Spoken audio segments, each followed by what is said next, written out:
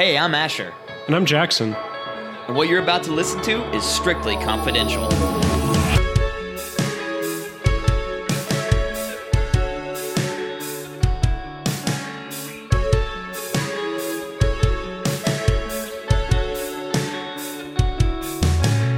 Hey, Asher, how's your week been? My week has been... It's time! It's time for the Coliseum of Christmas! I gave a long pause for you to interrupt me because I knew... I was like, I better not say anything personal. It's time to dive back into the Coliseum of Christmas. Let me see some hands for the people who are excited. I'm seeing lots of hands go up. I'm seeing lots of hands, and this ain't even a live show, so I'm scared. This week is the Final Four, and the last four contestants, if you've been listening, you know. And if you've been bad, you don't. But the last four contestants are, in the Western Conference, we've got a matchup between Mrs. Claus and Krampus, the dark counterpart to her husband.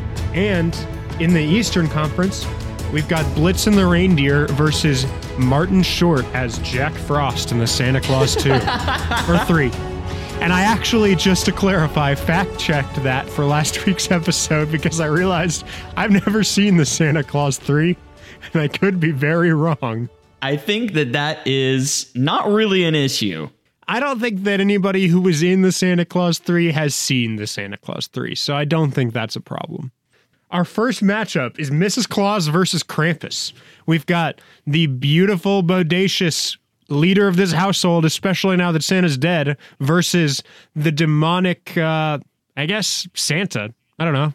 Demon. The demonic Santa? Demonic goat Santa. The physical embodiment of winter depression, the Krampus. Okay, we are not going to just take things on surface level, because that would not even be a fight.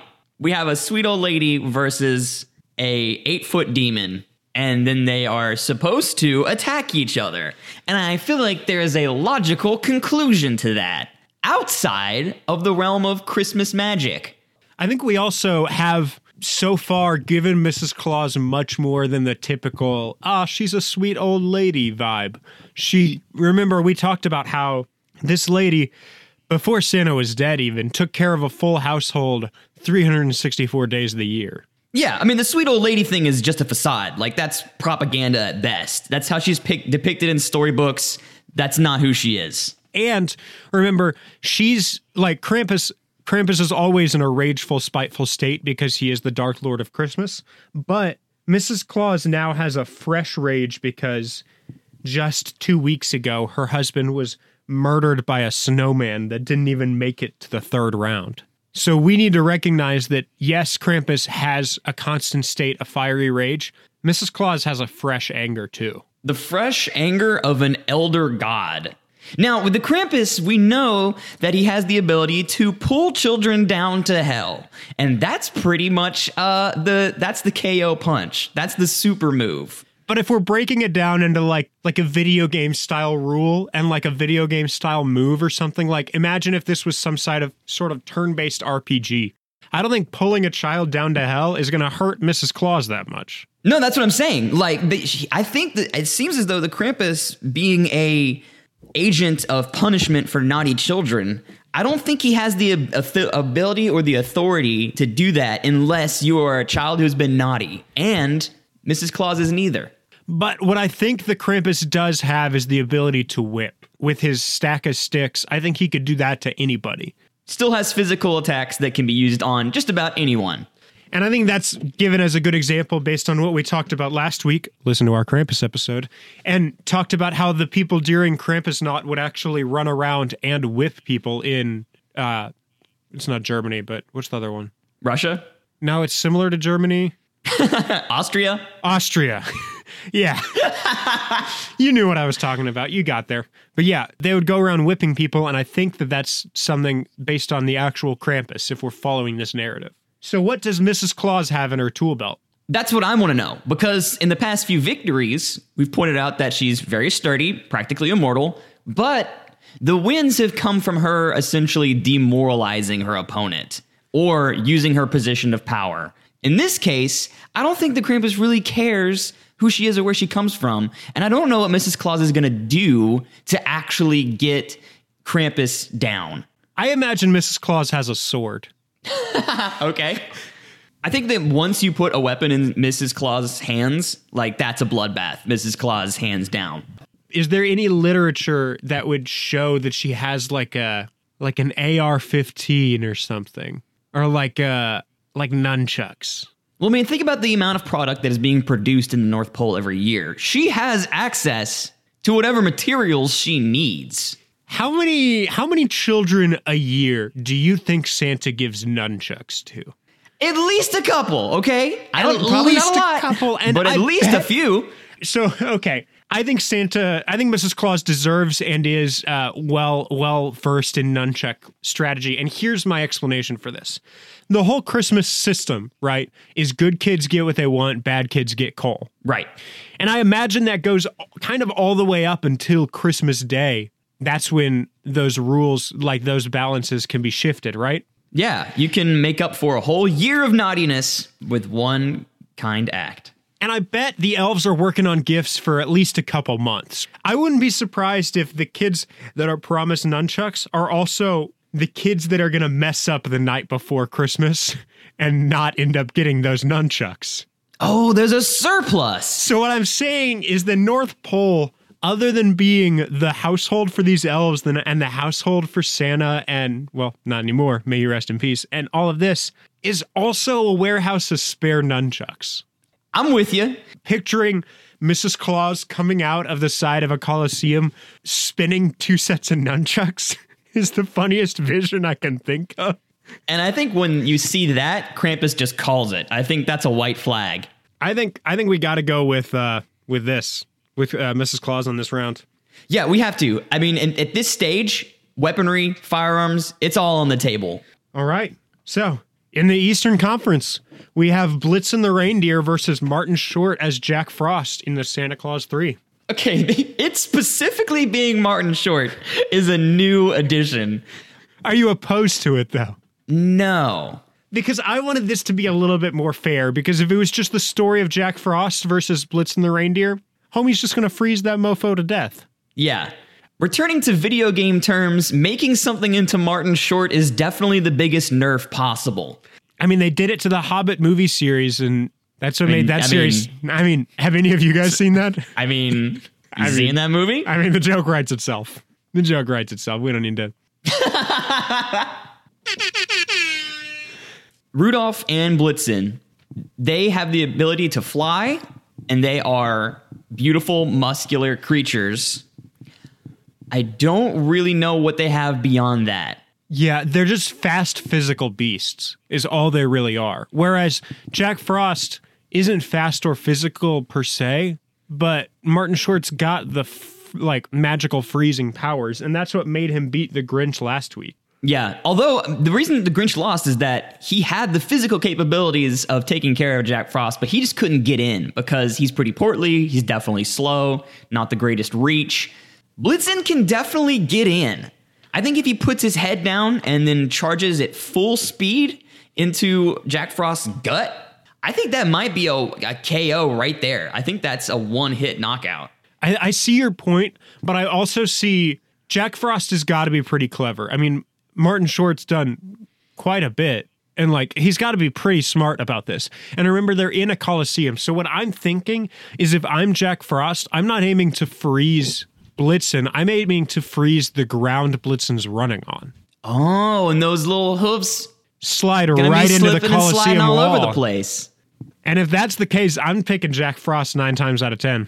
So you see Jack Frost, aka Martin Short, as being the superior strategist against this, let's be honest, only slightly above average intelligence reindeer. And since, like the NBA and every season of The Bachelor, this whole thing is rigged, I would like to point out that next week we want to put the best against the best, right? We want to put the best of the West against the best of the East.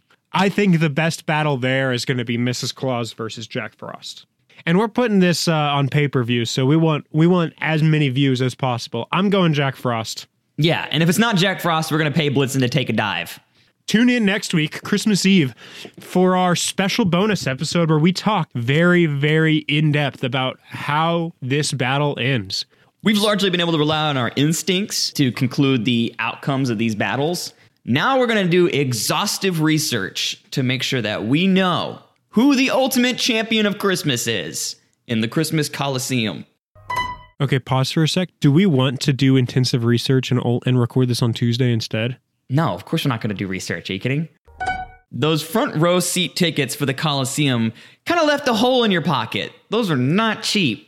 How would you like to make a little extra money on the side? Money's tight, times are tough. I can help you make a little bit of extra cash on the side, working from home, and the product practically sells itself. People love it.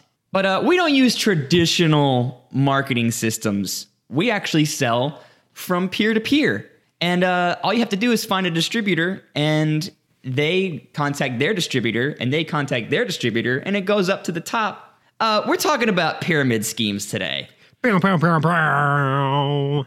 Now, pyramid schemes, not exactly paranormal, and I know that we aren't strictly paranormal, but around pyramid schemes and Ponzi schemes, there's absolutely hidden information that organizations are trying to prevent you from knowing. And I think that fits in very well with the theme of our show of enlightening our listeners to hidden truths. Huge corporations that have existed for a long time exploit this system, and they are desperate to mask the underlying faults. Pyramid schemes are always covered with lies and distractions and empty to promises. Divert your attention away from the inherent flaw of the structure. And anyone can fall for these. I think before we even get into it and explain how they work, most people have a general idea of what a pyramid scheme is, and they may even know a friend or family member who has approached them about a product that they're selling that, even if you can't put your finger on it, it just doesn't sit right. It seems either too good to be true, or it's too bizarre that this person is trying to push a product on you. And everybody has those stories too. I went to a meetup that was like everybody. There are so many different kinds of pyramid schemes that are all so well ready, like perfectly built for each individual person. Because the whole goal is like, let's make you this promise you can't resist. Yeah. And so like I went to one where it was like, in 3 months, you could have a fully paid off brand new Jeep Wrangler. And I was like, I know this is a pyramid scheme, but I want a Jeep Wrangler. Yeah. I mean, they've been around long enough. These pyramid schemes have spent so much time in development that, like you said, there's a flavor for every individual. But before we get too far ahead of ourselves, to fully understand a pyramid scheme and how they work, we have to jump over to the Ponzi scheme, which is a little bit different, but I think you'll see that the flaws in the structure are very similar, and they use a very similar type of deception. Okay. Now, you've heard of Ponzi, correct, Jackson? Yeah. He's basically synonymous with fraud, and he's the infamous con man. But a lot of people don't actually know who the guy was or what his scheme was, how he got caught, and how to spot the variations of Ponzi schemes that exist today. So Charles Ponzi, born in 1882 in Italy, but he immigrated to the United States when he was a teenager, and he worked really low-paying jobs, very minimal skill, but he had a really hard time holding down even that because he kept stealing from his employers and getting caught. So from the get-go as a teenager, not necessarily the most upstanding guy. He moves to Canada and actually does a little bit of jail time there. Then he goes back to the United States, and he comes across a scheme that starts to make him a little bit of money. And it's a lot easier than stealing money from your employer while you're washing dishes.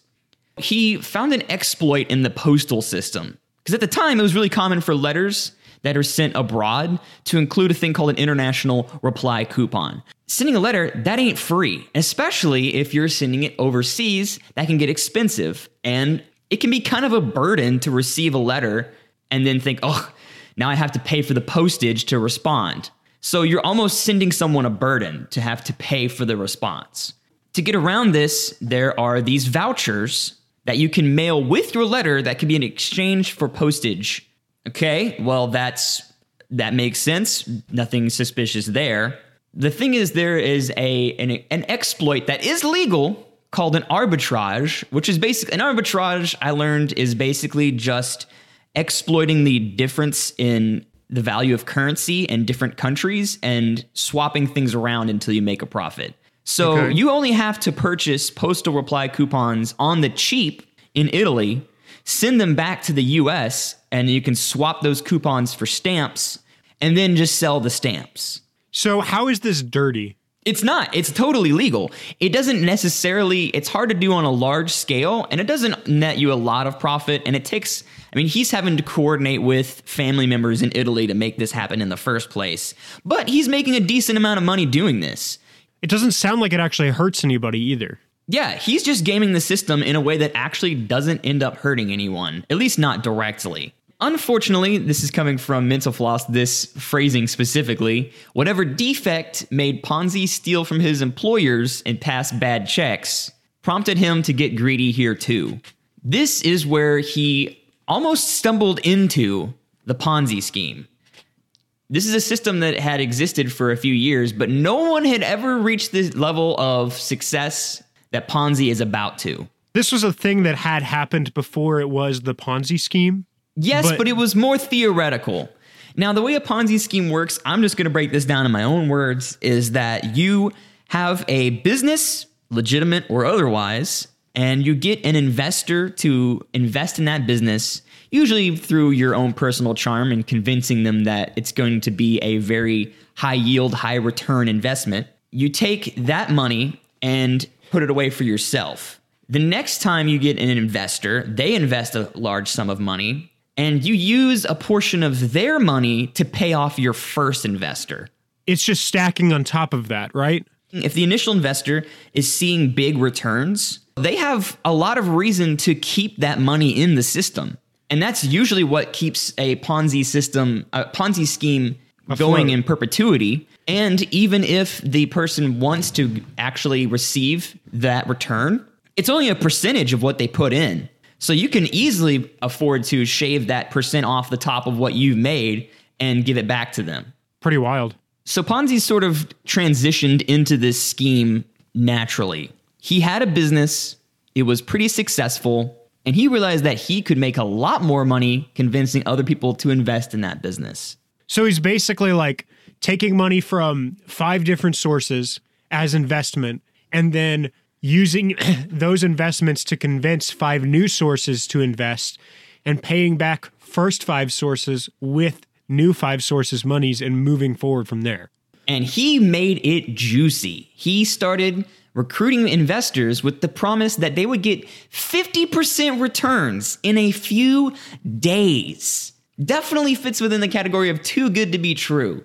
Because if you are getting a return on your investment that's in the double digits at all, that's almost unheard of. Especially in a few days. Ponzi was very charming and very, very good with people. Not a financial wizard, just knew how to work people. And he was able to convince them with mumbo jumbo about these coupons. Investors didn't really care.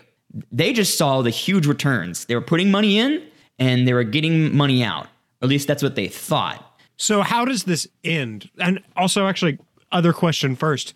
When was this happening? Like around what years? This would be like 1903. It is over 100 years ago, but it's definitely not, it's not like 1600s. They were like handing him a bag of gold coins and he would...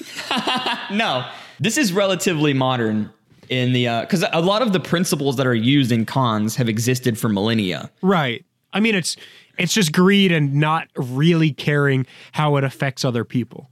And again, what makes Ponzi the one who is sort of synonymous with this scheme, even though it's a principle that had been around before and has definitely been used since, is the widespread attention and massive success.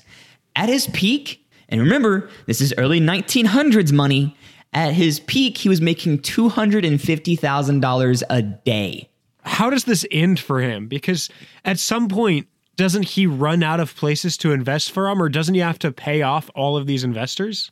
This is why it's important to know that he kind of transitioned into a Ponzi scheme. Of course, I don't know what he called it back then, from a legitimate business, because there really isn't a way for this to end well. On the smaller scale, the person who is operating this scheme just vanishes with the money. Ponzi, on the other hand, had so many investors that he began to receive national fame. So there was no vanishing into the night with the money. Okay, because I'm imagining this as like, my car broke down and somebody is towing it, but to tow it, all they did is tied a chain from their car to the front of my car and started driving. When that car stops, my car's completely ruined. Yeah, Because- something like that. It has to continue. If it stops swimming, it dies. Is that like that's like a incorrect fact about sharks or something, right? It would have been really cool if that was the Snopes I brought today. That would have been sweet. But yeah, so like at some point this has to end. So how does it end for Ponzi? Does he just die? Unfortunately, even though he got to enjoy the absolute height of luxury, including gold-encrusted canes and expensive cigars on the daily, he didn't get to live his entire life at this level of excess wealth. Clarence Barron, owner of the Wall Street Journal, began to sniff around. He conceded that there was probably a way for a person to make a small amount of cash on the quick with a postal reply coupon scheme, and they could do it legally. But for Ponzi to be making the amount of money that he was making, about 160 million coupons would need to be in circulation to support the business. And there were only 27,000 postal reply coupons in existence on the planet. And things only got worse when the Postal Service reported that there was not a huge flow of coupons from one country to another, even within that 27,000. Wow. Again, Ponzi was no financial genius. He was just good with people. Whenever he was confronted directly from his investors, he would just babble on about coupons and moving money around and would just make up stuff. But they liked him so much as a person, they're willing to believe whatever he said. Yeah. Eventually, though, it was his fame and notoriety that caused him to fall apart. What happens? Tell me more. Well, it doesn't end super well for Ponzi. He gets charged with 68 accounts of fraud, serves a few years. He jumps bail, starts more cons in Texas, gets deported back to Italy, dies in abject poverty, and is buried in a pauper's grave. So he ends up being a poor man. Yes, in a poetic fashion, he ends up dying penniless. So what does an actual Ponzi scheme look like today? I'm glad you asked, because this is not just early 1900s. People are gullible and they'll put their money wherever. These continue to be successful if they can stay small. All you really need to be able to fall into a Ponzi scheme is have an investment that promises high returns, that uses a system that you don't really understand. A way that it shows up a lot today is cryptocurrency. You have someone who says that they have a amazing cheat of the system with cryptocurrency. You don't really understand how cryptocurrency works. Blockchain, sure. Money, but that's not regulated by the government. That sounds good. You don't really know how the money is being moved around, but you are seeing big returns on your investment. That's the perfect conditions for a modern day Ponzi scheme. And it has already happened several times. With a Ponzi scheme based around cryptocurrencies like that, it's not even your typical investment. It's not like I'm trying to open this startup and I need like upfront money for it. It's just I'm converting your money into a different kind of money and giving you more of the first kind of money back. Yeah. Which obviously it's not that simple, but breaking it down to that kind of scheme makes it look like they're just trying to test to see how dumb you can be with it. You know what I mean? They're trying to test to see like, this is obviously not going to work like this. So we're going to break it down to the bare essentials and see if you still fall for it. Well, the thing is, every Ponzi scheme and pyramid scheme can be broken down to simple terms, and that's where you find the flaw. Ponzi basically had a smoke screen of mumbo jumbo about mail coupons that people didn't understand. But when you break it down to its simple terms, then the problem becomes pretty evident. So does this actually end up being bad for the first couple investors? In a Ponzi scheme, only Ponzi wins. The operator is the only one who makes off with any cash if he doesn't get caught. Because the investor, once they put their money in, they may never see that again. That's already hidden under the mattress of the operator. They're just seeing a portion of it back to convince them that everything's okay. Because if everyone tries to pull their money out, suddenly their money's not there. That makes sense. Now, a lot of us are much more familiar with the Ponzi scheme's cousin, the pyramid scheme, because the structure is built in a way that's much more infectious. It spreads like a virus and infects even people we love and trust. They're not completely synonymous, but Ponzi schemes and pyramid schemes use a lot of the same principles to deceive people. And it seems like a lot of the same techniques of convincing you that this thing is going to be easy and going to be something you're going to make profit from quickly. The pyramid scheme has two distinct advantages over the Ponzi scheme. One being that it is working with a product that can mask the illegitimate movement of money. Two, it is using social networks that other people have built and exploiting them.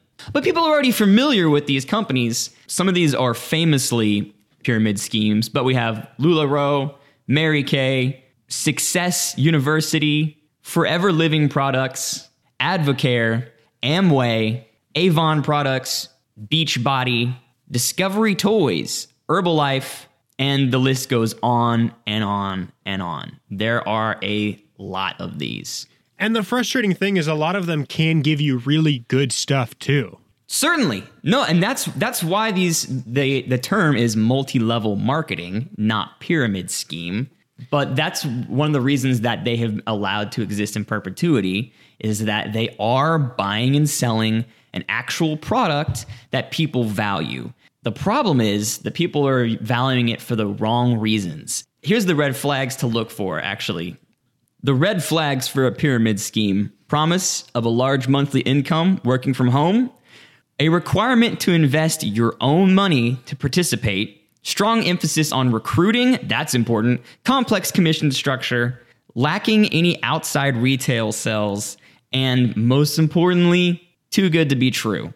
And I think for me, what's so appealing, not appealing, but so interesting about these is how much it's genuinely just the multi-level element of it. Like, you mean once you enlist me and 5 of my friends, I can enlist 5 more people and move up to your level. And then we can move from there by spreading out more and more selling this product. It becomes almost like an achievement system of pride.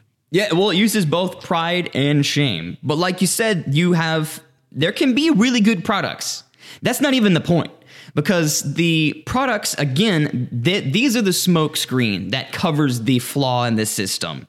If you can convince people that the product is valuable enough that people are just going to eat it up, then it's really easy to prey on aspiring entrepreneurs and say, hey, you should buy stock of this product that you can then turn around and sell to your friends and family. Problem is, you're not working as a salesman for the company. You are paying them for the product. Often you have to pay a lot to actually reach the level of being a distributor. Now you have tons and tons of this crap that you've already sunk a lot of money into. So you had better sell it to recoup your costs. And that usually ends up with the exploitation of friends and family. That may be successful at first, but once those social connections dry up and you just have a ton of product that you've already sunk a lot of money into, this is where things get really sinister. You can make a lot more money recruiting other people than you can selling the product. And what always happens is that the distributors and the recruitment of other distributors is the major source of income and cash flow. Essentially, the buyer is the product.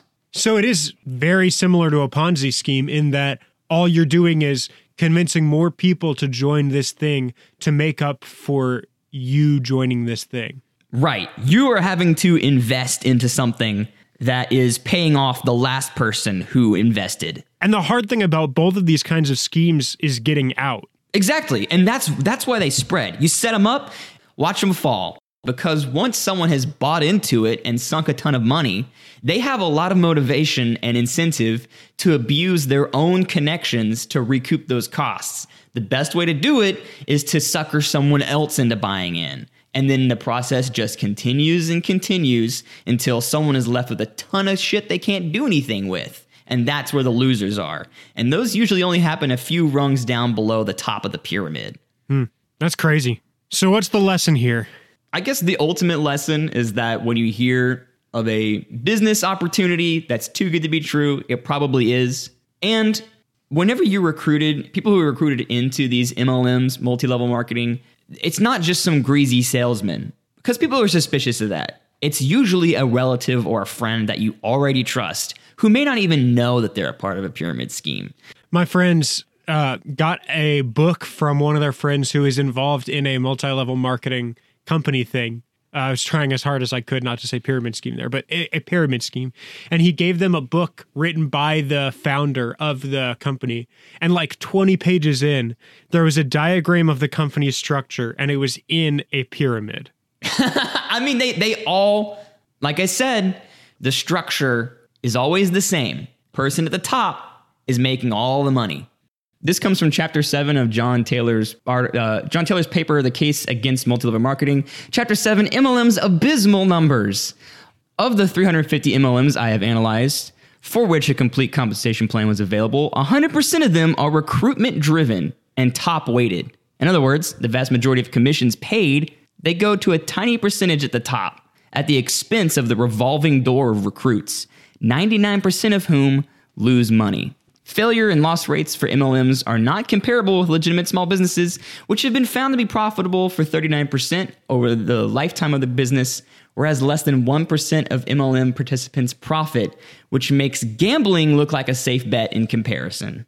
Up until a couple years ago, I didn't notice these things becoming big. And I don't know if that was just me becoming more aware of what's going on, or them starting to become more common as like social media and stuff became more common. You got it right there. These have seen a dramatic increase in popularity with the introduction of social media becoming a greater part of people's lives in the older demographic. I'm pretty passionate about it, if you can't tell. So I apologize that I skipped out on the funny ha-has, but this is something that is so frustrating because my own friends have fallen for these, and they're not stupid. And for me, it's at least it's a noble cause to attempt to enlighten more people that there is a dark side to these MLMs. And if you even hear multi-level marketing, that's a red flag. One thing that's so good about what we're doing here is that with stuff like this, it is good to learn as much as you can about it.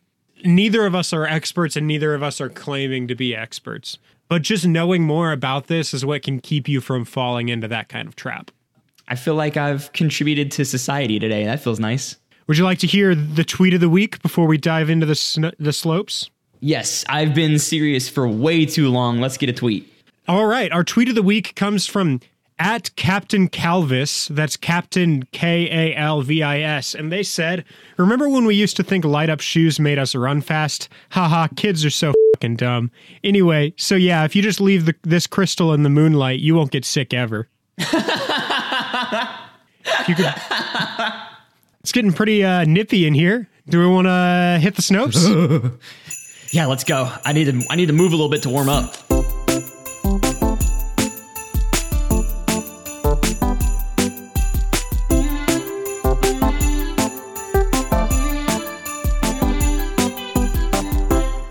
So today's Hit the Snopes is actually from a different source. It's from livescience.com. And the question we're answering today is, must sharks keep swimming to stay alive?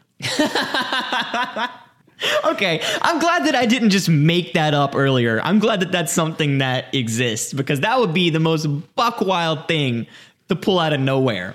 That would be the kind of thing that you had dreamed and thought, somebody had to tell me this, because my imagination can't make up dumb facts like that, right? This Snopes question has a little bit more of a tricky answer than you'd expect. There are actually sharks that must constantly swim or they will drown. No way.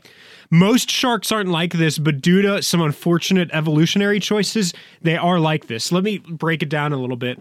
No way. Like other fish, sharks breathe through their gills, but there are two ways that sharks do that. Some of that is through buccal pumping. I don't know if it's buccal or buccal, but it comes from the name of the mouth muscles that actively draw water into the mouth and over the gills, which allows the sharks to respire while remaining still. It allows them to breathe while they're not swimming. These sharks also have openings behind their eyes that allow the shark to pull in water while being buried under sand. So this is all like how they're able to breathe while moving, mostly through this buccal pumping. Cool. Other sharks use something called ram ventilation. That is, they basically ventilate their gills by swimming very fast with their mouths open. Imagine a toddler running through the rain because they're thirsty with their mouth open. It's like that.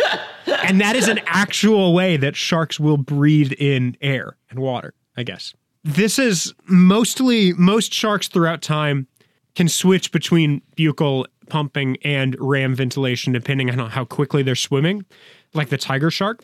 But there are sharks that have lost the ability for buccal pumping, and these are called obligate ram ventilators.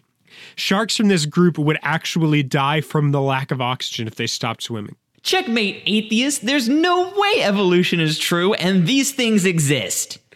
Well, you don't get to this point. There's no system in place other than a god who has a sense of humor. That a god that just wants to ruin a shark. That would cause this to happen naturally. There's no advantage for having to always be, you having to cram oxygen down your throat by swimming quick. I think you're probably breaking it down a little bit too simply there, but because I'm sure there are advantages to having to do that. Like, I'm sure there were disadvantages to the buccal pumping system. But there are obviously going to be evolutionary steps that don't step in the exact right direction, and then the creatures that stepped in that direction die off, right? Yeah. But the crazy thing here is that it's not like tiger sharks are sharks that can breathe both ways. These obligate ram ventilators include stuff like great white sharks. Really? Like, it's not just the ones you haven't heard very much about. It's stuff like it's not just weird deep sea creatures. Yeah. It's stuff like the great white sharks and mako sharks do this too. Dang, and those are top tier sharks. Yeah, those are the ones you could name. Okay, so they just don't have to inhale oxygen very often, right? Do they not sleep? Do they swim while they sleep? I think they must move while they sleep. That's crazy. But yeah, that's our Hit the Snopes for today. Do you want to tell people about our dope music? Yeah, if you want to have a better use of your funds, your liquid cash, go ahead and pick up a copy of Burden of Proof by Glenn Merle. On that album, there's a song called Threadbare. That's our theme song and our outro music. Also want to thank Connor Voigt for Hit the Snopes jingle. We really enjoy that one. That was a gift from him to the show. Yeah, and then if you want to follow us on our social media, we will be on... we are on @StrictlyConfidentialShow on Instagram, and our Twitter is @SConfidentShow because it requires fewer characters. And then if you want to, we post on there pretty frequently, talk about what's coming on the show, talk about what's happened on the show recently, what episodes you can go listen to, and it's just a good place to get information. All of our links are there and everything. But if you're listening to this, you've found the show. So our email is strictlyconfidentialshow@gmail.com. And if you have any questions, anything you want us to talk about, any funny links or topics you would want to come and talk about on our show, just shoot us an email there. Like I said, it's strictlyconfidentialshow@gmail.com. Be an interviewee. We'll interview you, just like Jimmy Kimmel, just like the late night shows. Talk about what you are passionate about.